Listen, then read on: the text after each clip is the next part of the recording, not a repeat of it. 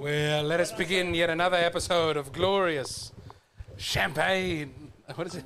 Catechast? I mean, are we... Yeah, at some point we should probably come up with some actual, intro formula where we, say that. For the time being, you guys get it, all right? I feel like the intro is developing in a very natural fashion. Well, there is that, yeah. It's, it's a boy! It's all over me. I'm just having it on me. I'm not touching anything. It's no electronics. It's all me. It's all me. It's not on the couch. It's on your dick, though. Well, I feel like the intro did develop quite naturally. Thank you. I have to do that every time now. Every episode I have to spill champagne on my penis. Yeah. Let me just stand in front of the fan for a moment. So, Jack, what part of sacred scripture are we exploring today? Not your penis, that's for sure. All right, while James is drying his crotch, we will just have a little brief, backtrack. Man. That's what you get when you spend $6 on sparkling white. Hey. $5, Jimmy. That's true. I talked them down. Did you know you could do that at BWS? I have no idea. I said, just as a joke, because it was so cheap, I said, ooh, $6 for sparkling white. Any chance we could get a discount on that? And he said, I'll look. And then he said, we can get it down to $5. I've been paying full price for $6 sparkling white this whole time. Ridiculous. Now, hold on. Now, what have we spoken about so far? Yeah, all right. So far we've done, the introduction stuff. So what's the plan of God for man? It's eternal happiness with him. Man has a capacity for God. We can know him by the light of reason, etc. God comes to meet man in Revelation. So there are stages of revelation. There's the Old and the New Testament. And then there's private revelation, which is, where Jesus speaks to you. Just you. And apparently you have that happen to you all the time. I was going to say that if you want the secret revelation of the faith, you have to join our paid system. This is a Gnostic podcast, and we have secret wisdom that only the elect. That's right. You join, we have sex with your wives. Yeah. Your wives? Yeah, that's right. Only men with multiple wives really wanted... Maybe I won't have that white wine right now. All right. Now, here we go. So that's essentially what we've done, and now we're moving on to the transmission. Can I say this assertion that, God is good, right? Okay. This claim that he's a good God. Do you ever feel like... maybe he's not? Maybe this is a trick and that God actually hates you and wants you to suffer? I personally don't feel like that, no. I'm not saying, do you intellectually... is that something you cognise? But have you ever found yourself in a despair spiral that the whole universe has been built to make you suffer? Yeah, but I think... I don't know, I never... obviously, you can be angry with God, right? Like Job is angry with God. Yes. Right? You can have that sense of without questioning his goodness. Right, because that ultimately it always turns back to, well, actually, the problem's probably me, and then as a Catholic, you go to confession and you're like, the problem was definitely me. Yeah. We went to confession together yesterday. Not looking forward to going to confession yesterday. We went together. Yeah. Yeah. We were we confessed at the same time holding hands and said there's been some sex stuff that we've both been doing together. So there's definitely a no. But... We haven't got to that part yet. But it's in there. No matter what Father James Martin tries to tell you, it is in there. The important thing is that when I went to confession, the whole time I was in the line for confession, I didn't want to go. I never want to go. This deep, abiding dread, and it was only because we were at the anniversary mass of a departed friend that I wanted to receive communion. And then fucking just before I went in to confession, it's like, I get to talk about all the problems that I like. It's not just to bitch and moan, but it's like I get to these things that I've been carrying around now. I've become transparent to myself. Yeah, sure. Oh, but what a relief. Yeah. Also a relief to have a priest I don't know to tell them to. Because sometimes it's a guy you do know, and then I know it's still to Jesus, but it's also to Father Michael. And anyway, chapter 2, part Transmission of Divine Revelation. Speaking of the clergy and tradition. Here we go. Shall we begin? Yeah, let's do it. All right. Why and in what way is divine revelation transmitted? God desires all men to be saved and to come to the knowledge of the truth, that is, of Jesus Christ. For this reason, Christ must be proclaimed to all according to his command, go forth and teach all nations. And this is brought about by apostolic tradition.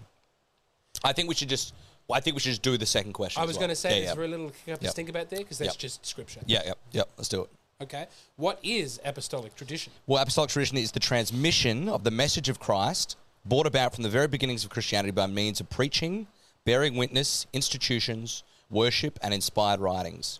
The apostles transmitted all they received from Christ and learned from the Holy Spirit to their successors, the bishops, and through them to all the generations until the end of the world. And that just feels like Acts. Let's keep going. I think, the third question is all part of a piece. Yep. In what ways does apostolic tradition occur? It occurs in two ways. Through the living transmission of the Word of God, also simply called tradition, and through sacred scripture, which is the same proclamation of salvation in written form. I see no reason that any single person could ever have a problem with those things. We'll leave that up to our listeners to decide. All right. What is the relationship between tradition and sacred scripture? Tradition and sacred scripture are bound closely together and communicate with one another. Each of them makes present and fruitful in the church the mystery of Christ. They flow out of the same divine wellspring and together make up one sacred deposit of faith from which the church derives her certainty about revelation. So now I do want to sort of like... Okay, you want to slow it down now? Stop and just sort of like address this in maybe simpler, less boring, I hope, terms. So we have received something from Christ. That's okay. It's not bad. Yeah. For $5? Okay, go on. So Christ has given us himself, of course. Like Christ comes to reveal who God is. Yep. But that takes its form in a belief, right? Like that there is a context. We're not extant at the time. We don't get to jab our fingers in the wound. Yeah, exactly. We have to take someone's word for it. Exactly. Where's that word? Yes. So that word is transmitted through history in a variety of different ways, the primary ones being tradition and sacred scripture. So it's scripture, obviously, because it's the Old Testament, which recounts what God did for Israel. But then in the New Testament, it's what God has done in the New Covenant, in Christ and in his apostles. And then that is transmitted down the ages through a variety of means, right? Now, Jackie, do you want to take this chance or slightly later on to take some cheap shots at Protestants? I think we should take every chance we get. Yeah. Man, so, like, what is the scripture, right? Like, this is, I think, something that is not going to do a huge amount. Is this coming up? Yeah. Okay, like, who assembles it? Who says which books are in, which books are out? That's coming up, yeah. All right, we don't have to go into that. But someone says that. Yes. And it's the tradition, it's the bishops who are deciding what the book is. Right? Like, we don't have a set... To a degree, yeah. Well, you're saying the Roman state gets to decide it as well? No. What I'm saying is that there's like... so, if you're a second century Christian, right? Yeah. Like, you're hanging out with St. Irenaeus in Lyon, like Gaul or France in the second century. So it's 120 or something. Yeah. You can't read the Bible, right? Mm. Like, there is no Bible. It exists in parts, right? Like, there are the letters of Paul are floating around, the Gospels are floating around, but nobody's got it together and gone, here's the book, right? Well, we could go earlier and just say, like, you're in 34 AD. Yeah, sure. Yeah. Christ has just gone up. Yeah. Who are you? There is no the apostles haven't written anything down yet. Yeah. There is no scripture. Yeah. But you can be a Christian. You can hear the good news. Yeah, exactly. Where do you hear it from? Yeah. So, as Catholics, we essentially believe that everything we believe is what the apostles believed, right? Like, that we could show St. Peter this book, the Catechism of the Catholic Church. And he would say, I do not have a problem with that. And he would go, that's a weird way to say it, right? Yeah. Like, I never would have thought of putting it that way, but yeah, basically that's it. As though we were Chinese. To do a point that we almost got to on the first one. Yeah, sure, yeah. Yeah, and that he would agree substantially with the things that we are saying. This is a different country, but the principles here are all the same. Yeah. So Scripture comes from tradition, right? Like, Scripture is a locus for tradition, right? Like, it also makes tradition, but it also comes from tradition, right? Like, yes. And those two are inseparable. Like, you can't separate the tradition, which means like the liturgy, the worship, the institutions, the acts of people who are Christian from the written word, right? Like, these things exist together. There's no, like, the whole idea of, like, the Bible existing as an abstract thing from which all authority comes. It just doesn't It make had to sense. come to be a certain way. Yeah, exactly. Yeah. Someone had to sit down and write it, and Yeah. that person had to be a part of the tradition. Yeah. But also, like, you know, one of the other things about Protestantism is, like, if you're not literate... Should we also just say, so there's this Protestant Martin Luther idea Yeah. of sola scriptura, from scripture alone, Mm-hmm. which is patently saying we don't need the tradition. Yes. I don't want to be unkind and say that all Protestants don't Have I know when, traditions. Look, I just said this, Yeah. when I was a Protestant, Yeah. and Church of England, we would deny that we were Protestants, but like low church, evangelical, Church of England, Yeah. or a Baptist, the primacy of Scripture Mm. and the, you know, fallen man-made institutions, as opposed to the inspired Word Sure. of God. Yeah. This is the dichotomy Yeah. there that people will quite happily agree to. I don't Yeah, think yeah. that's a mischaracterization. That is how I would have characterized it at the time. Basically would have said, Yes, and you Catholics, you've got a lot of weird dresses, you're covering stuff in gold, why do I need you? I have God, I have the Bible. yeah, there would be people out there who would say, well, you were just a bad Protestant, right? Like, you just didn't understand Yes, they Protestantism. would. And there are Yeah. more sophisticated versions of that argument, but I do think substantially that is the argument, yeah. And I don't think it's unkind to say No. that is an argument. Yeah, yeah, that no. people genuinely hold. Yeah, sure. Yep. I mean, well, and, you know, like, if I were a Protestant... That's not the one you'd have. Well, no, When you you would... become a sedevacantist, No, you'll you have would a much more nuanced view. You would say something like, oh, well, Catholics believe all sorts of crazy things, but you claim that the church, that's not actually representative of your religion, right? Like, that I could find a lot of Catholics who would say contraception is fine, or, you know, I don't believe in the Blessed Sacrament or whatever. So, like, I think it's unfair of you to put that on us as well. But, like, the difference between that is that we get to say, well, actually, there are other... We have a book saying what we do and don't believe. There are other points at which we can point to say, like, yes, this is the truth. Yes. Right? Like, and if you can be a bad Catholic and a good Catholic, but, like, it's harder to say that as a Protestant, I think. Well, because it's about you as the individual. Yeah. And your relationship with God. Yeah. So one doesn't want to smear Protestants in general, because it's like, it is unfair, because it's a million points of light. Yeah, sure. Yeah. Let a million flowers bloom. I think I was doing one about that spaceship exploding. Yeah, and sure, clouds at dawn. So both violent wreckages. Yeah. But the point, like, it's impossible not to mischaracterize something where the foundation of it is go your own way, do your own thing, because you can't appropriate everybody's thing, except to say you're all going your own way and you're all doing your own thing, and that to hold to a tradition is important, and that's the differential. Yeah. I don't want to belabor this too much, because I don't. Yeah. It's not. This should not just But be. it seems like it follows pretty easily to me, and I did not resist when I found that was the Catholic view. Yeah. That, like, the tradition is important. Sure. Yeah. Now, the reasons you would think the tradition might not be important would be things like there are things in the tradition that aren't in the Bible. Yeah. That you go, that seems like that's been made up at some point Sure. in the Middle Ages. Yeah. Veronica at the foot of the cross. Not even that, with right? a cloth. Well, this is one for me. Sure, yeah, where you do the stage of the cross, and one of them is a woman holding up a little bit of Jesus merchandise, a tea towel with his face on it. Sure. And you go, I don't actually remember that in Scripture of a woman who wiped his face with a cloth and it imprinted onto the cloth. And then you read your Bible and you go, it's not. It's not in there. Yeah, I think that look, you're not wrong. You're not wrong that there are those sorts of things, but there's a lot of those sorts of things. Yeah, but I think like bigger ones would be, like, the most pressing one I think would be contraception, which we'll get to later. Yes. When we do the Ten Commandments. But yeah, like, a lot of Protestants would not hold, most I would say, would not hold even doctrinally to the idea of contraception, because they would say this is an extra scriptural. It's not in the book. Christ didn't talk extra about scriptural, right? Yeah. But again, it's like, well, you're coming to Scripture with a hermeneutic, right? Like, with an already presupposed, like, point of epistemology, where you're like, I can only know the truth about God from Scripture. Yes. And that is not in Scripture. Yeah. Is now a bad time to mention that this episode is brought to you by Durex?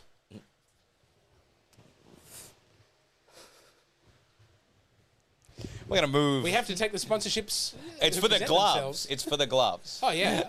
Only the glove side of the business. Not the love gloves. That All makes right. up as at least 2% of their sales. I think we should move to... Continue. Yeah. To whom is the deposit of faith entrusted? The apostles entrusted the deposit of faith to the whole church. Thanks to its supernatural sense of faith, the people of God as a whole assisted by the Holy Spirit and guided by the magisterium of the church, never ceases to welcome, to penetrate more deeply, Hello. and to live more fully from the gift of divine revelation. I think that's one that might have been better in German. You can't be having to penetrate more deeply. How did that one go through the net? Not everyone is as porn-brained as you are, Jimmy. I'll put it that way. No, let me tell you, that could have been phrased better. Penetrate more deeply. You've got to penetrate a mystery, man. You do. The apostles entrusted the deposit of faith to the whole church. So it's not to the select few, and the entirety of the faith should be knowable to everybody. This is not Gnosticism. I think that's what that sentence is. But also, and this comes from, right? Like, and this would be like a traddy objection, perhaps, right? Okay. And we both go to Latin Mass, right? So we're not like hostile to traditionalism at all. But like a classic traddy objection is like, oh, well, actually, it's entrusted to the Pope, specifically and the bishops in communion with him. And that's also true, right? Like, they have the responsibility of guarding the deposit of faith. But there's no secret knowledge that they have. No, exactly. And so if you look at the Arian crisis in the 4th century, you have a lot, like, most bishops in the world are heretics. Yeah. Right? Like, but most people were not, right? Like, most of the faithful were not Arians. And I think you can sort of, we don't want to sort of like get into like the crisis of the church or anything like that, right? Because I don't want this to be like a negative podcast, right? Like, I want this to be like a positive thing. Well, can I make it positive by attacking Freemasons for a moment? Which is, I think, a living example of something that is different. Okay. There are levels of knowledge and initiation into the Freemasons. Right. You know, you're this far in, we let you know this new fact. Scientology, sure. The further you go up the levels, the more you're allowed to know about what's going on. Yeah, sure. But what we're saying here is, I think, effectively, here's everything that we know. Sure, yeah. Maybe people are ruling on that at a higher level. Yeah, yeah. People are deciding what is and isn't in the tradition at the papal bishopric level. Yeah. But in terms of what there is to know about the faith, there's nothing being kept from it. No. Except maybe, in the 1970s, what your priest was doing before he arrived at that particular parish. As goes the faith, there aren't things that are being kept. Yeah, that's true. Okay. Yeah, exactly. So it's entrusted to the whole church, and the bishops have a particular role in that. But the deposit of faith is for all of us. Yeah, and so we should, and that's why it's not wrong to sort of like tell off clergy necessarily, right? Like, I mean, all the clergymen out there, the clergy are going to be listening to this going, oh, I can't believe you just said that. But like, hold fast to your beliefs. But the next question, I think, deals with this more accurately. We're not going to talk about the penetrating more deeply? We are not, yeah. Right. 16. To whom is given the task of authentically interpreting the deposit of faith? Right, so it's left to all of us to defend it and to hold it, but of interpreting it, the task of giving an authentic interpretation of the deposit of faith has been entrusted to the living teaching office of the church alone. Church alone. The living teaching office of the church alone. Okay. That is to the successor of Peter, the Bishop of Rome, and to the bishops in communion with him. The Pope and his bishops? Yes. To this magisterium, which in the service of the Word of God enjoys the certain charism of truth, belongs also the task of defining dogmas, which are formulations of the truths contained in divine revelation. This authority of the magisterium also extends to those truths necessarily connected with revelation. There's a lot in there that was read very quickly. Yes, because there's a lot that is to be unpacked. Okay. So, essentially, you've got 3 points of divine revelation, right? You have tradition, scripture, and magisterium. Whoa. That feels like that third one is a mediator. It kind of is, right? But also you can't have it without it, right? Because it's on whose authority is scripture promulgated. It's both the tradition and the magisterium. But is that a point of authority? Yes, it is. Yeah, right. Yeah. It's a point of our revelation, right? Like we can, and it's not that they're giving anything new. Yes. They can only define more clearly what's in those first two: sacred scripture and tradition. They can't invent stuff. No, they can't invent stuff. As discussed in the private revelation chat. In the previous podcast. Exactly. Yeah. So they have to define dogmas, which are formulations of the truth contained in divine revelation. So. Go. All right. Well, there are things in the Bible like that could be read a number of ways, for example. Yes, there are. Yeah. Like when Christ says, don't get a divorce.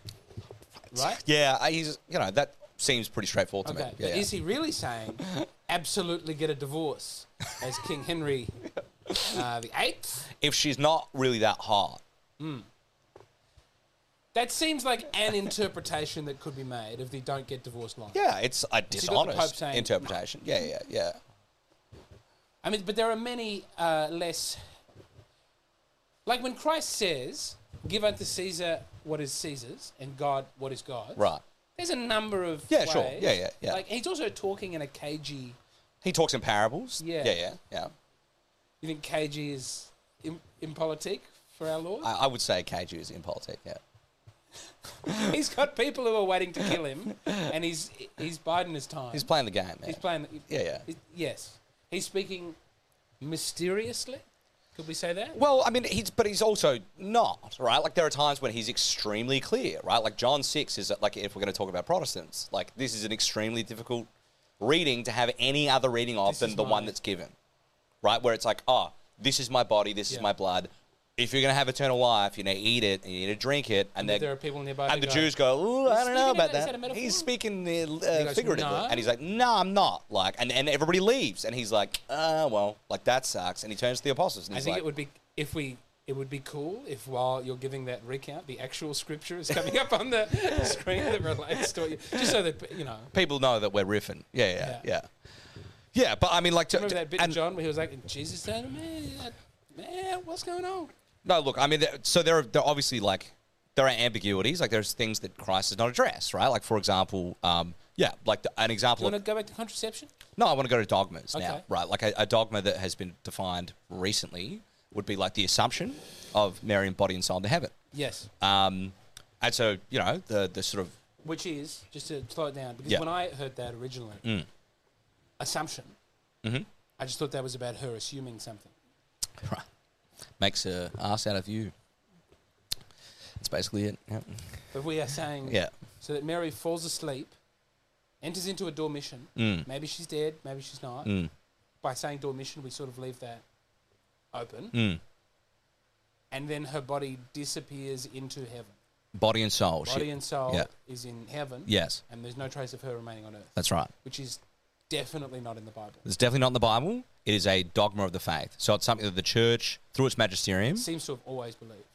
So, and we'll get to, like, like, what are the conditions on which the church can do these sorts of things, right? Yeah. Like, and there are conditions. But they didn't just make that up recently. No, exactly. There's a long, long tradition. And it's like, so people would go, hang on a tick, like, where is this in the Bible? Or, like, is this a formulation of truth contained in divine revelation?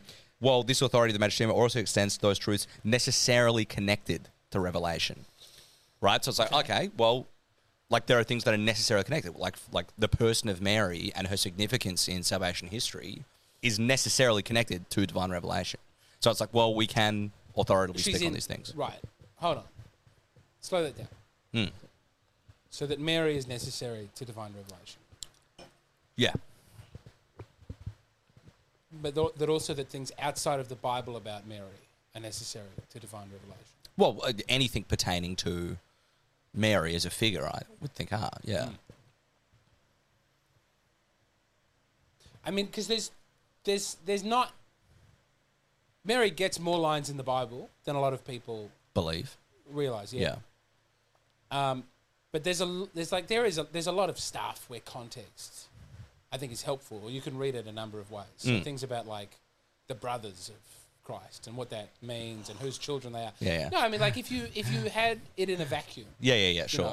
If you have sola scriptura. Yeah, if you did confusing. have sola scriptura and you actively went, I'm not paying attention to anything anyone has said beforehand. I'm going to read it on the face of the scripture with my own interpretation. Right. And things that I'm bringing to the table. Right. You wouldn't necessarily think that Mary remained a virgin after the birth of Christ. Exactly. But so, and again, that's where the church is making a claim here, saying, well, this is not a book that can be read like this, right? It's not like a book that you can read cover to cover without any context and just, like, know what's happening, right? Like, it's a library of books, and we're going to get to this, that have context, and there is a legitimate way to interpret them, legitimate way to understand them, and we are best equipped by virtue of who we are, which is, like, the inheritors of the apostolic tradition, to give that authoritative interpretation. Yes, and there are. I mean, one could. I think the best argument for that is also that it's in the scripture. Yeah. Like, the scripture does not point to sola scriptura. The scripture, and I'm going to get, again, if we could have the actual quotes up while I'm just riffing here, but it's like, yeah, if everything that Christ said was written down, Yeah. there's not enough books in the world Yeah. to cover it all. Saying like, I can't do it all here. Yeah. There's more than what I'm giving you right now. Yeah. I'm giving you my account. I'm Yeah. giving you the good news according to. Sure. But that it's not limited to what's in there. Yeah. And then also, when Christ is with the apostles and he makes the church and he says, I'm giving you this power, I'm giving you this power, this is your job, I'm here with you, and Yeah. many things that he said to them. It seems like if you were to take Sola Scriptura and only have the book, you would then go, what the book is telling me on the authority of the book is to look outside of the book to the church. Yeah, sure. Yeah. Yeah. So that, like, I think even if your principle was Sola Scriptura, you would be led to not having it anymore. You would hope so. Yeah. That's how I feel. Yeah, sure. Well, that's where you ended up. But yeah, I mean, Christ does not give like, this is what you should do with nuclear weapons, right? Like, yeah, you know, trust me, guys, right? Like, you're gonna have to remember this. It's not gonna happen for a little while, but this is where you got to use them. This is when you're gonna not use them, all sort of stuff. Right? This is how football must be played. Yeah. He's gonna leave that to, well, you know, the church would not rule on that, but it would rule on like the morality of nuclear weapons. Right? Like, these are immoral things, and we shouldn't have them. But like, Christ cannot. Like, I mean, I'm sure he did anticipate this, but like, it would be wild for him to just be like, by the way, guys, in 2,000 years, you'll overturn Roe v. Wade eventually. Yeah. But before that, like, well, what I like though about the thing about, like, and there were many other things Christ said, is that maybe they only wrote down things that were comprehensible to them. Yeah, sure. Like, we know that through his ministry, there are many things he said to his disciples that were totally incomprehensible to the disciples. Right? Are you suggesting maybe he did give some teaching on nuclear weapons? Like, who knows? Like, he could have been like, oh boy, there are these bombs. Let me tell you about bombs. Did those feet in ancient times? And did those feet in ancient times? But then, like, maybe St. James is there and he's going, I'm not picking up any of this. But like, when Christ, they say, he goes, you could tear this temple down, it will be rebuilt in 3 days.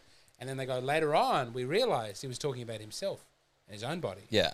But that at the time, when he's saying that, the disciples are there going, it's weird thing to say. I'm sure they did think that. Yeah, well, there are many examples of... Well, they despair of him when he is killed, so they clearly don't believe when he is saying it. Well, they don't understand. He will be resurrected. They don't understand. Yeah. But why should we think then that of all the things he spoke to them about for 40 days, they didn't have risen bodies? They had seen it, and maybe they took right, but it's also more than just like... it's also more than just... Well, these people have a degree in being taught by Jesus, right? Like, no, actually what we believe is that they have a gift of the Holy Spirit, which preserves them from making mistakes on interpreting these things, right? Like, it's both of those things, right? Like, they are both the best equipped because of who they are, and they hand on that thing. But even if that were to somehow be broken and, like, people would get very dumb and don't educate themselves, God will preserve the church from speaking error. From speaking error. But I think some of that must find its way in context and understanding. Yeah. And things that aren't then put into the Gospels. Grace builds on nature, yeah. But in terms of, like, the fish, right? That immediately the early church goes, we're running with the fish thing. Right? Yeah, sure. We're drawing the fish everywhere. Yeah. And then later on they're like, it's the cross. Yeah. Or, like... I don't know if that's that important. Now, I believe in the images. I love images and symbolism and incense and, like, ritual. And yeah, but these are all externals, right? And externals are important. But like, we need externals. From the way in which they knew and understood. Sure. That's part of the tradition, is the symbols and the images and the... Right, so that's attitude. That's an important clarification. There is capital T tradition. Yeah. And when we're talking about capital T tradition, we're talking about the tradition that the apostles have handed on to us, which is the authentic interpretation of Scripture and tradition, right? Yes. Like, there's small T traditions, which are things like the language that Mass is said in, incense, the symbols that we use to depict, all that sort. That's and these are in small the rosary, are things right? that we might be attached to. We're attached to but them. They're not necessary. Yeah, we can lose them, right? If the rosary stopped getting prayed today, but we'd be impoverished. But it's not the end of the faith. Yes. Right. But if people stopped understanding the sacraments, yes, we're stuffed, but that won't happen. So, and we'll get to that. All right. So let's move on because that was a lot. Where are we up to? 17. 17. What is the relationship between Scripture, tradition, and the magisterium? All right, Scripture, tradition, and magisterium are so closely united with each other that one of them cannot stand without the others. Working together, each in its own way, under the action of the one Holy Spirit, they all contribute effectively to the salvation of souls. Which is a way of just saying what I said having before. fun with the Trinity there. They are having fun. They simply are.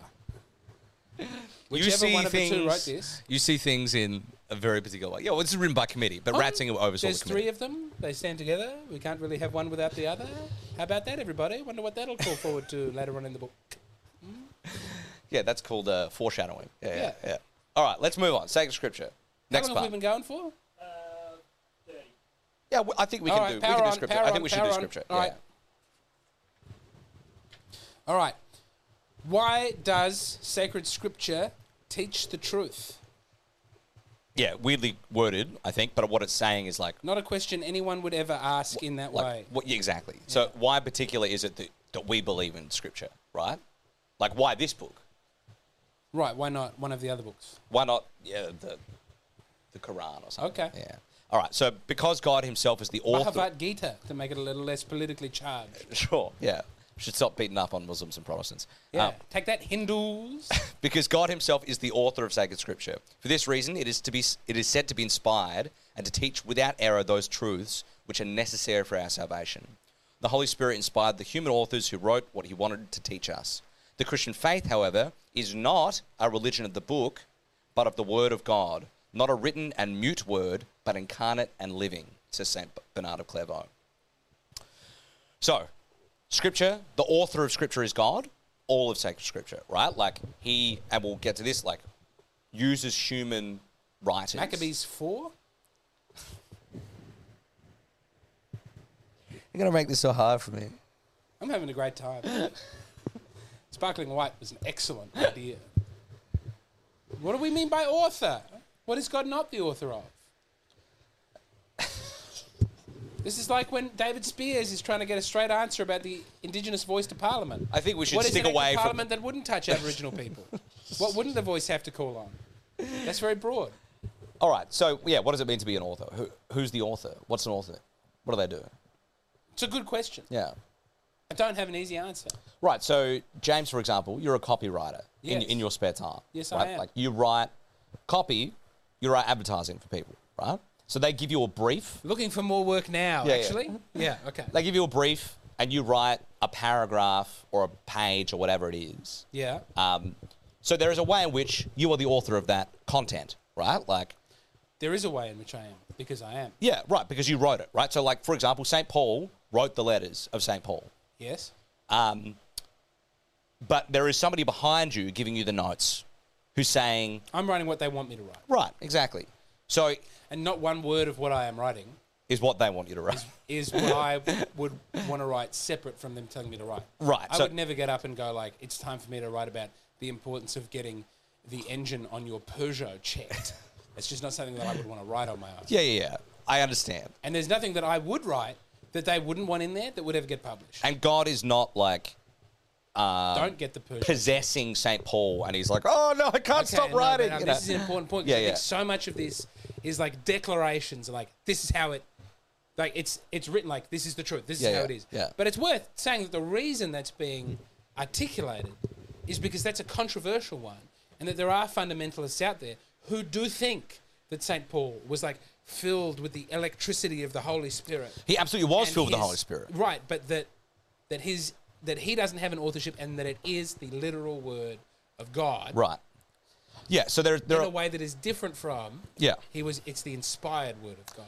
So there are a few things that one of the difficult things about the start of the Catechism is we're dealing with concepts that are fleshed out later, right? Yep. And so one of those concepts is like the role of free will and the way that our will cooperates with divine providence. Okay. And particularly in the instance of the authorship of sacred Scripture, like we believe this is sort of like once in a lifetime event, right? Like this is the once in a history event, right? Like there is a way in which God is cooperating, or those people are cooperating with God, that is quite unique and that God is giving them, like, is inspiring them, right? Like they are inspired writers to say what he wants them to say, right? But they're not doing that because he's possessing them. They're doing that because they are so in love with God, and they're in this particular time in history where it's so necessary for these things to be communicated, that God is sort of giving them more, right? Like, he's giving them more than he would give you or I.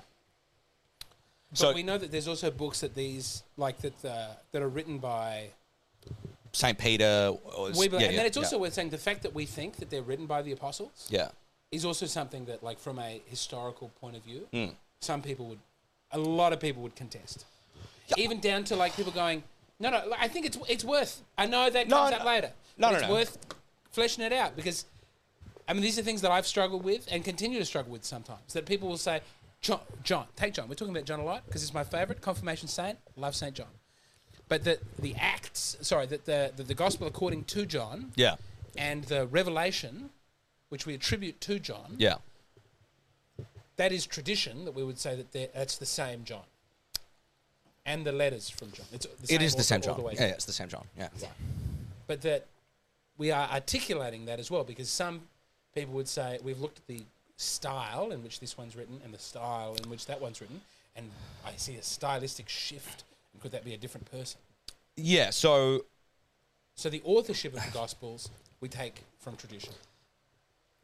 I mean, we do, but also what I find problematic about what you've just said, to use a very modern PC word, is like Probo. Yeah, Probo. I used to say that when I was working in like a junkie, whatever. Yeah. When I was rip it up. She started just abbreviating it. I said so many problematic things. She'd go, Probo, Jimmy. Very probo. Always saying problematic stuff. Yeah. I suspect it wasn't about the authorship of sacred scripture. In the 19th century, basically what happened was that the German Protestant intellectuals started reading the Bible in a different way than anyone had ever read it before. They started doing what's called historical critical analysis on the Bible, right? Yeah. Which, I mean, you've done an arts degree and I've done an arts degree, and it's sort of like, this is how you read texts in the modern world, right? Yeah. Like, you sort of sit back, you say, I'm an observer of the text, I have no relationship with the text, I'm going to critique it from all these different angles, I'm going to say, what are the gaps that I can find in it, and just take this, like, radical, skeptical mentality to it. And just in order to pry it apart, right? And that's how you get meaning out of it, is, like, completely deconstructing it. This is not the attitude the church has towards, well, anything, really, but certainly not sacred scripture.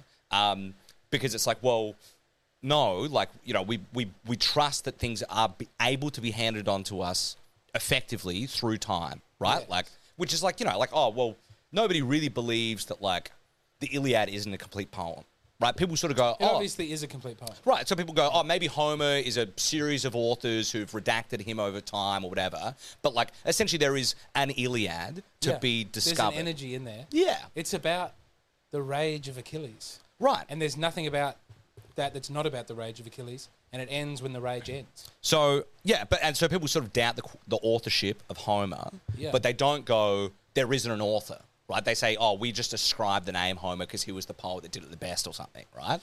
But let me finish. Let me finish my point. We don't want to talk about death of the author? Go on. Well, no, it is kind of death of the author stuff. Yeah. Now we're getting to sort of inside of baseball. But yeah, like I think that the difference between the way that the modern world looks at this stuff versus the sort of traditional understanding of these things is like quite different, because it's like, well, the church is saying, no, actually we have confidence in the ability for things to be transmitted through history. And the other thing is, like, this was like an extremely like sexy and like controversial and exciting way of doing things, and people went ham on it, right? People were like, we don't even know if St. Paul wrote any of this. We don't know if the apostles wrote this. Matthew, Mark, Luke, and John, these are all... it's the Markine community and the Johannine community, all sort of stuff. Johannine. But, like, the thing is, like, now people are coming to is, like, the more research they do, the more they're, like, coming back to these traditional understandings, right? Where they sort of go, actually, maybe Hebrews was written by Paul, even if it is stylistically different. Yeah. Right, but it seems like it's coming from the same place at the same time, seems to be from the same pen, and you got to bring up the Carthage thing now, aren't you? No, I'm not. I'm going in a more fun direction, I thought, which was that that's the modernist critique. Yes. Right? The joy of the the heat is off with that one with the postmodernist critique because it's all about enriching oral traditions in indigenous societies, right? Places without writing and going, it is the same stories being handed down generation with tradition, just orally. It doesn't matter that they didn't write it down. Why would it change? I believe them. I 100% believe them. They're getting that one right. Yeah, but yeah. it's like that whole thing of like, it's not literate, it's not right. Yeah, It's yeah. not blah, blah, blah, we can't break it down. Just Yeah. like, no, trust in tradition. Tradition's good. Yeah. That's totally the vibe of today. It's like, hey, Yeah. traditions are great. Traditions Yeah. are authentic. But it's not. It's a living tradition. If they can have a living tradition for 62,000 years, Yeah. or whatever number we're saying in Australia, Yeah. for the First Nations people here at the moment, Yeah. maybe we could have done it for 2,000 years. That's all I'm saying. Yeah, sure. You know, or 150 years until we wrote it down. Yeah, I completely agree with you. And Whatever, 50 years until we wrote it yeah, but I think that's the sort of like critical difference, and I think part of it is like, so we have fundamentally as modern people a sort of like a fundamental skepticism about everything, right? Like that's our go-to mode in which we Nietzsche, interpret the world. it's Freud, it's Marx. It's Descartes, right? Yep. Like I have to like step back outside of myself and be like the like this critical thing and be like, oh, I don't even know if I'm real. I don't know if anything I know is real. Yeah. And this is like quite alien to Christianity, right? Because Christianity just says, this is who you are. Yeah. Right? Like you're it. It's all It there. also says do all these things that will cause you extreme suffering. Yeah. And in suffering, man, it would be nice to be able to doubt that you were real. But there's nothing that will make you feel more real than suffering. You're not. Yeah. I'm pleased with that. Now, hold on. Is that the end of this one? No. Right. We just did the first question on sacred scripture and we departed a lot from it. But I think it was important. Let's power on. I had a good time. Can't believe I got to the Aboriginal stuff. So I love it when the like death of the author, right? They go a little inside baseball, where it's like, no, who is the author? Is it the community? Is it these people? What's their angle? This is the modernist take. Yeah. And then the postmodernist like, death of the author. Doesn't matter. Read Yeah. it without that at all. Yeah. And then it's so much easier after that to go like, okay. Well, and part of like the problem with biblical criticism is that it's located in a time and place, right? Like, and it hasn't actually advanced from that time and place. So the reason I bring up the arts degree thing is because when I was doing scripture studies at like a university, a Catholic university, like In what context? as a seminarian, Okay, yeah. I'm an ex-seminarian. Everybody, thank Jack's you. very ashamed. Thank you for bringing that up, Jimmy. Jimmy. No, you're welcome. Yeah. So I'll deal with that later. A mystery. All right, go on. There's nothing more X. Yeah. So, but yeah, in this context, it's like having done the arts degree and like having read like, you know, sort of Foucaultian post-structuralist stuff. Yeah. And then getting to like essentially like 1970s, as advanced as it gets, sort of critical methods. And you're like, this is quite dated, right? These people actually don't know how to read texts in an academic situation. But it's also in the zeitgeist. Like people sort of just, they consume this stuff by osmosis. They sort of go, oh, well, like the Bible, they have all this doubt about it. And it's like, but if anybody does any serious study into it, it's like quite evident that like, oh, this stuff is actually extremely ancient. Everything in the New Testament absolutely comes from the first century. There's no doubt about that at all, right? Like in academia, it's just like, yeah, absolutely, this stuff comes from the first century. The people who are like critical of it from that point say like, oh, well, it was a Pauline interpretation of Christ, right? That's the criticism. Right. Is that St. Paul puts his like sexual hang-ups on Christ. There's a weird Pauline bias that we need to get past. Yeah. So what we need to do is get back past Paul to like the pure Christianity, right? But it's because St. Paul ladens us with all these sort of like ridiculous stuff, this ridiculous Jewish thing that he had going. And it's like, well, we need to get back to Christ who was just like love and kindness and fun. And it's like... And whipping people. And that's insane. Like, that's just crazy. Isn't like, it nice to watch passion? Just real. There's nothing you're more passionate about than standing up for Paulie. And it's because he looks like him. If we can bring up any depiction of Paul and compare that to Jack, big, bulging forehead. No, I think you've made a good point. We do it. We should get it on with it. This is the first time that I get to go. But if we might return, how is sacred scripture to be read? So, sacred scripture, as opposed to the modernist, must be read and interpreted with the help of the Holy Spirit and under the guidance of the magisterium of the church. Yeah. According to 3 criteria. Okay. So these are ancient criteria. This is from St. Augustine, basically. So 1, it must be read with attention to the content and unity of the whole Scripture. Don't take shit out of context.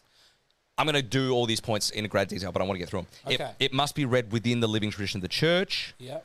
3, it must be read with attention to the analogy of faith, that is the inner harmony which exists among the truths of the faith themselves.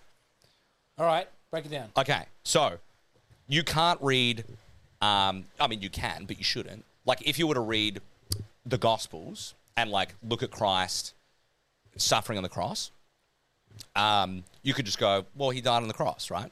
If you read that in context of Isaiah and the suffering servant, then you start going, oh, hang on a second, this thing's happening here, right? And if you read it with, like, the Moses thing, where it's like, oh, well, a prophet will come who will see God face to face. Yes. Then it's like, oh, hang on a second, there's another layer to this, right? So you Like can... within that on the cross? Yeah, Like when yeah. he cries out, and this is the one that always gets brought up. Every movie, every time about doubt. It's like, My when God, my Christ God. was on the cross, he said, my God, why have you forsaken me? He felt forsaken at the time. Yeah. Even Christ felt that God was forsaking him. Yeah. And it's like, to an extent, true. Didn't want the cup, wanted it to be taken away from him.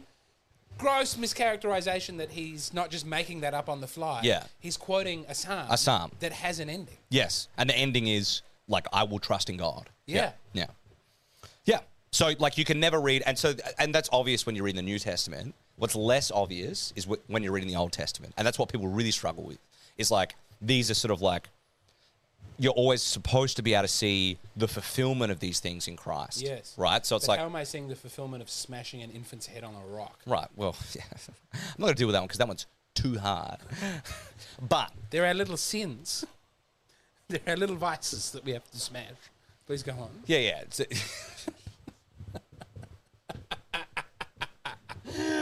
God, it's fun to talk about infanticide in a fun way with some sparkling white wine with a friend.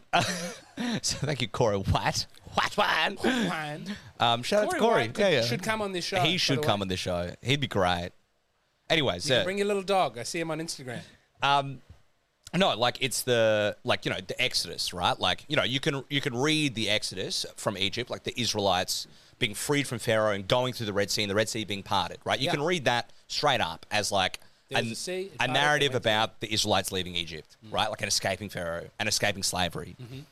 But when you read it in the context of the New Testament, and then hang on a tick, this is like the Exodus from Egypt is like our Exodus from sin, right? And we come through the waters of baptism by Christ to salvation and to freedom to worship God. Then it's like, whoa, hang on a tick. This is like everything is foreshadowing, right? Like everything is Which pointing is not to say that everything is not also happening. No, exactly. Not at all, because this is salvation There's a history. way to read it like, oh, well, that's just a metaphor. Yeah. So don't worry about the smashing of a child's head on a rock, you know? You have a fetish for the child head on a rock. Man, smashing children's heads on rocks is quite a confronting part of the Old Testament. I mean, it's right there. And it comes up, I think, more than once. It's in a psalm. I don't think it's just in a psalm. I think it is in it. Well, it's absolutely in a psalm. It is in the psalm. Yeah, yeah. Could be wrong. Always happy to admit that I'm wrong. I'm wrong a lot of the time. Am I in this one too? All right, I'll mostly do this one. All right, continue. But we're saying that's number one. So it must be read with the content and Read the it in unity of context. Scripture. Yeah, yeah. Yeah. And so you have to read every part of the Bible with an eye on the whole thing, right? With an eye on what Christ has done, right? Yes. Like, so both Old and New Testaments, right? Like you can't ever This seems separate like them. common sense. Just look at it together. Exactly. Well, again, this is an arts degree thing, right? Yeah. But again, like this is actually quite new for a lot of people, right? Because they sort of go, "Oh, I never thought about reading Exodus through the lens of Christ, or vice versa," right? Like, Yes. but you should. But it's you're being asked to interpret it like it's a. People use the word like hyperlink, that it's a hyperlink text and it's referring backwards and it's like it's a hyperlink. I like that. It's a Jordan Yeah. Peterson thing that I've totally. Yeah. But it's like it's such a web of like this is calling back to that. Yeah. Which is why I think to take it back to something we spoke about at the start that I don't know if it'll make it in, except on the secret episode you have to pay for, is that like this is why if you're reading in isolation, if we were to do Let's Come to Know God, Yeah. we're just reading. We're just from Mark. Matthew, Yeah, or whatever. Mark. Yeah.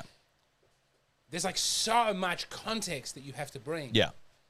And this is why, like, if you're a seminarian, 7 years or whatever Yeah. of plugging away before you're allowed to tell people what you think about it. Yeah. So it's Yeah. that it's complicated and there's nuance. It's complicated. and- Yeah.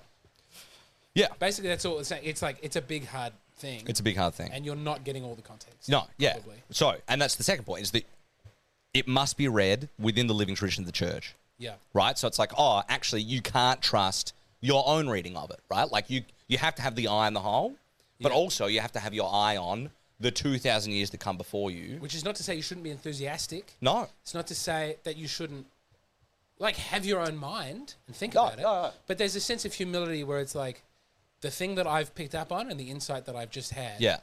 maybe I should investigate if there are reasons that that's not true. Right. Or also, like, I don't get it, right? Like, Yeah. this just seems dumb and not... And it's like, oh, well, yeah, okay, there are lots of church fathers who talk about these things. Yes. But I'm just not going to read them. Yeah. Okay. Like, I mean, to have a secular example, it's like when people are reading the Constitution and they act as though, you know, there's not a huge amount of it's as though the Federalist Papers do not exist. Yeah, sure. It's like, oh, what does this line in the Constitution mean? We know. yeah. Like, the people who wrote and agreed to and voted on that Wrote line in other the stuff. Constitution Yeah. wrote essays about why it was in there. Yeah. I mean, Yeah, sure. there's Yeah. context out there if you want it. Yeah, It's absolutely. not to say you can't disagree with the context. No. Or that some context is in contradiction with other bits of context. Well, even if you're, like, at work, right, Yeah. and you've got a code of conduct, right, and it's Yes. like you have to do these things, Yeah. right, like, and you're expected to maintain these things. But then you see the boss not doing those things. Then you're like, well, I'm not going to do those things, right? Like, because, like, You're not living up to our values of respect, commitment, openness, and inclusivity. well, you, like, you know, because this is, it's an obvious, yeah, it seems so obvious. But again, people don't bring a lot of the stuff often Yeah. to Christianity, right? They sort of go, oh, it's a different type of thing. But it's not, actually. It's the same type of thing as everything else. You should apply the same standards. Like, yeah, okay, hang on a tick. You're not living up to the code of conduct? I'm not going to believe you, right? Yeah. Like, and people do the same things with Christians. They sort of go, oh, well, you're a terrible sinner. Yeah. And it's like, well, you are a terrible sinner, right? But it's you're not making a claim for yourself. You're saying, no, the thing is outside of me, right? And also, Yes. you need to pay attention to the context in which this was written, to the things written around it, to the way that it's been read in the past, the way it's But been this is applied like the in the new past. atheism trick all the time, Yeah. right? Where it's like, you take a bit out of context, You just out cram of the way yeah, that it's well, read, you cram it open, you Yeah. pick it out, you and make you go, it, put it look, in its worst, this looks worst light, dumb. and you Yeah, go, yeah. you're a fucking idiot. Yeah. Fuck you. Yeah. And I think what this bit is to be reductionist about the importance of not reducing. It's complicated. It's complicated. Yeah, and treat it like it's complicated. So number 3 is, it must be read with attention to the analogy of faith, that is the inner harmony which exists among the truths of the faith themselves. I need you to say that again and slowly. It must be read with attention to the analogy of What's faith. the analogy of faith? I'll get to that. Okay. That is the inner harmony. So this is what the analogy is. The inner harmony which exists among the truths of the faith themselves. Truths of the faith themselves. So, for example, Pope Emeritus Benedict, when he was the Pope, said that... We have a picture of Francis. We have a picture of Francis. We love the Holy Father. Pray for him. The Holy Father before Francis was Pope Benedict, who was still alive while we're recording. And he would say that it was like a symphony of truth, right? Like the faith is like a symphony of truth. Like there are all these different notes, there are all these different things playing.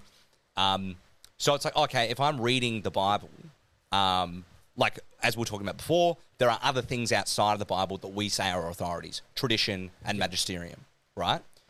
So okay, we've already said tradition. We're reading it with that, and it's With in that, harmony. we have to bring our faith to our reading of it. So we can't sort of go, oh, actually, it seems like maybe there isn't a Trinity when I'm reading this part of Christ's, Yeah. you know, speaking about the Father, right? Because he's saying, the Father is greater than I, right? Like at one point he does say this. The Yes, Father's he greater does. than I.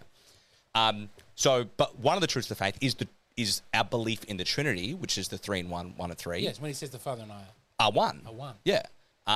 So it's like, okay, well, one of the truths of faith is this. So we can't like, It is true that the Father is higher than the Son. he precedes. Yeah. Yes. Yeah. But it's also true that the Father and the Son are one.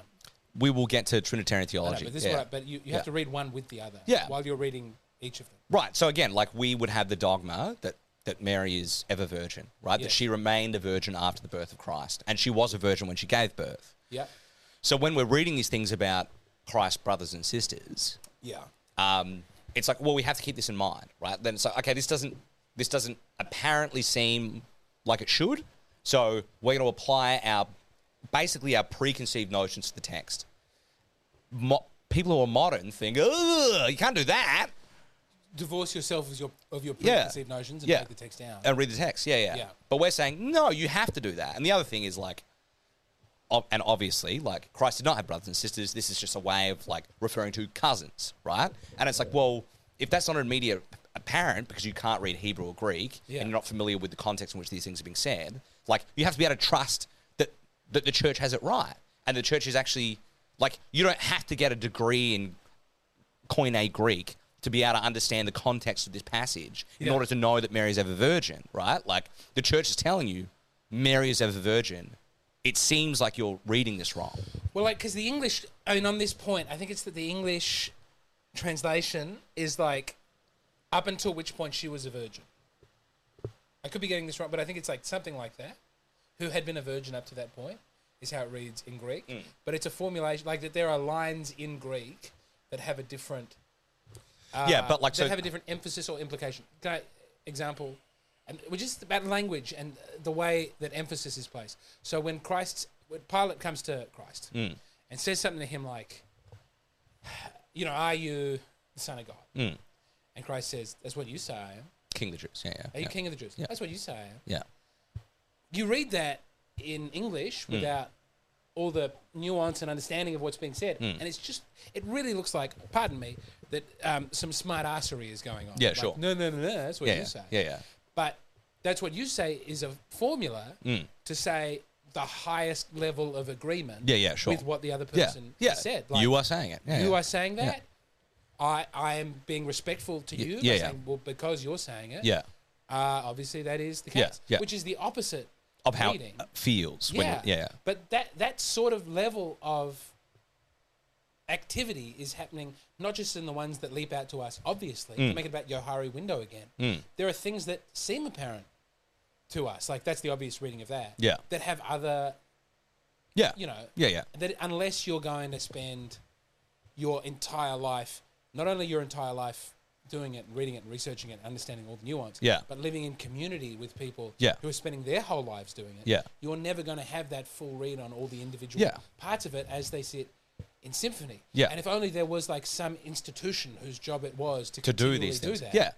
Whoop-de-dee, we've got it, it's the church. And so when the church says Mary's ever virgin or something like that, it's giving you guides by which to read Scripture.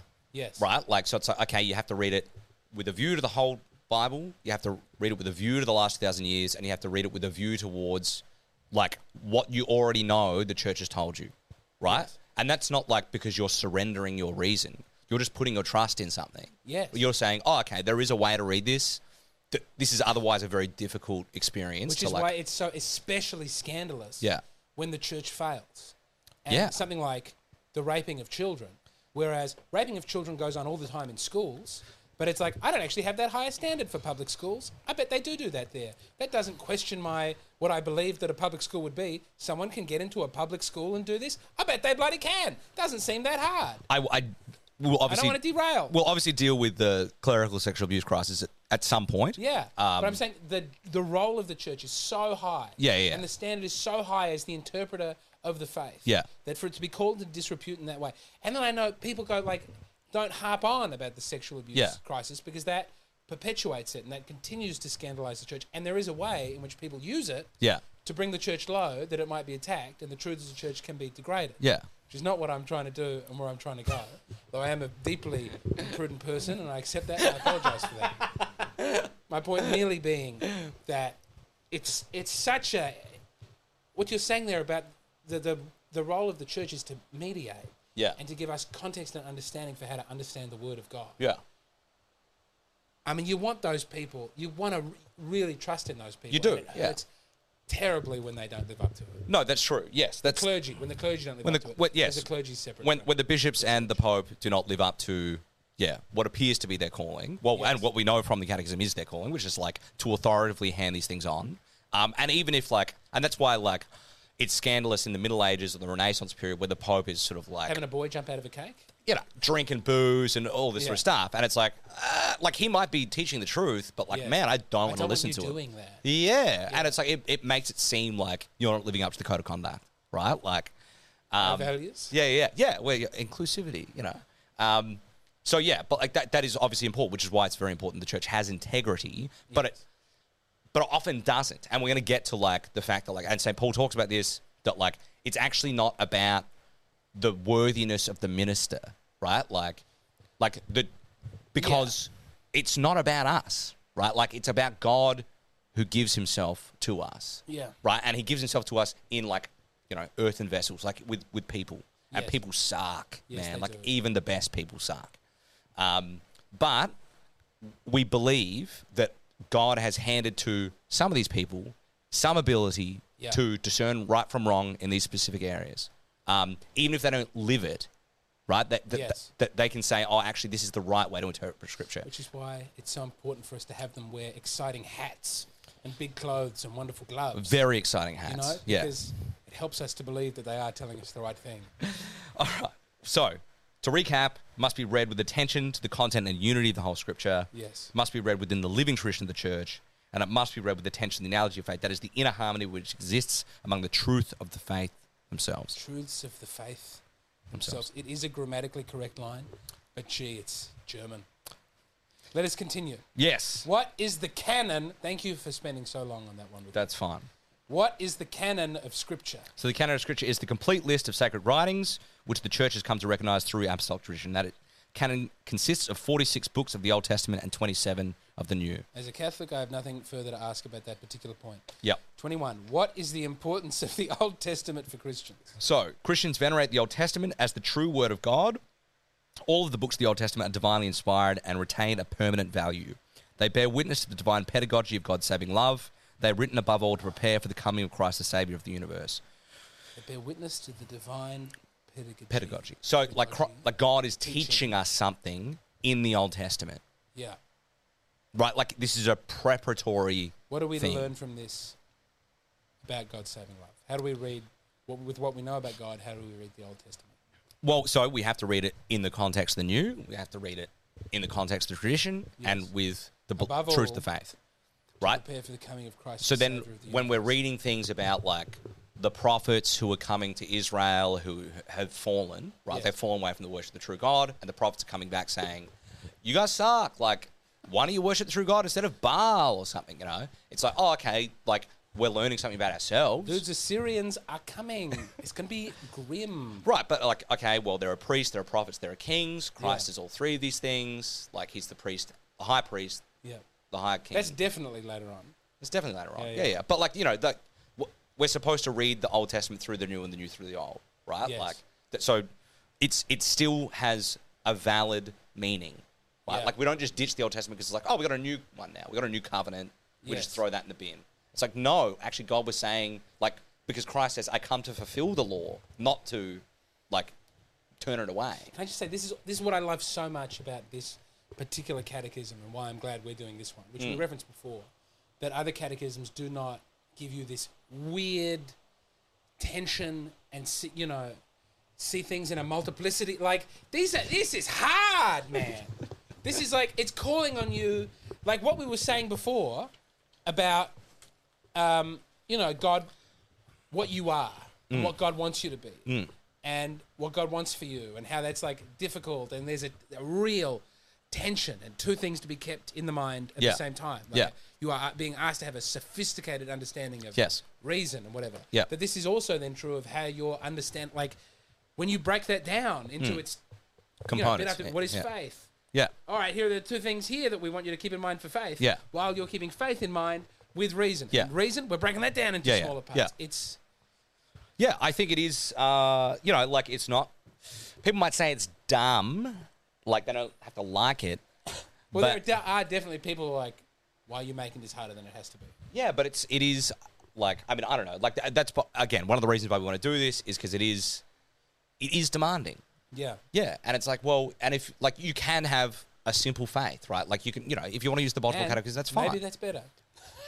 Yeah, and maybe for some it is people, better. for some people that's better.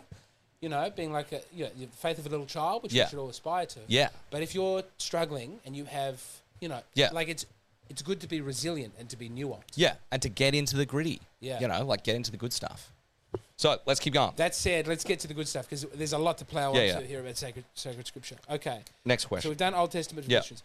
What importance does the New Testament have for Christians? Right, so the New Testament, whose central object is Jesus Christ, conveys to us the ultimate truth of divine revelation. Within the New Testament, the four Gospels of Matthew, Mark, Luke, and John are the heart of all Scriptures because they are the principal witness to the life and teaching of Jesus. As such, they hold a unique place in the church. Don't think that's controversial. Nope. Let's keep going. Okay. What is the unity that exists between the Old and the New Testament? Right, so I think we've covered a lot of this ground. So Scripture is one insofar as the Word of God is one. God's plan of salvation is one, and the divine inspiration of both Testaments is one. The Old Testament prepares for the New, and the New Testament fulfills the Old. The two shed light on each other. Man, isn't it nice having had that big, long discussion earlier on and you Yep. managed to work in all of these things so we can rip through them? And 24, what role does sacred Scripture play in the life of the church? Sacred Scripture gives support and vigor to the life of the church. For the children of the church, it is a confirmation of the faith, food for the soul. You just feel Joel Osteen going. And the fount of the spiritual life. Sacred Scripture is the soul of theology and of pastoral preaching. The psalmist says that it is a lamp to my feet and a light to my path. The church, therefore, exhorts all to read Scripture frequently because ignorance of the Scriptures is ignorance of Christ, Lovely. says St. Jerome. It's lovely. So I think maybe we're going Support and vigor. to try and get to the end, but I think that's probably a good end. All right. All right. Thank you very much, everyone, for joining us. I'm exhausted. James is exhausted. We're going to go for a walk, and I'd like to do at least one more. Yeah, we'll do another. Well, Can we do another one? They won't know because it'll feel like another week. All right. All right. Ciao.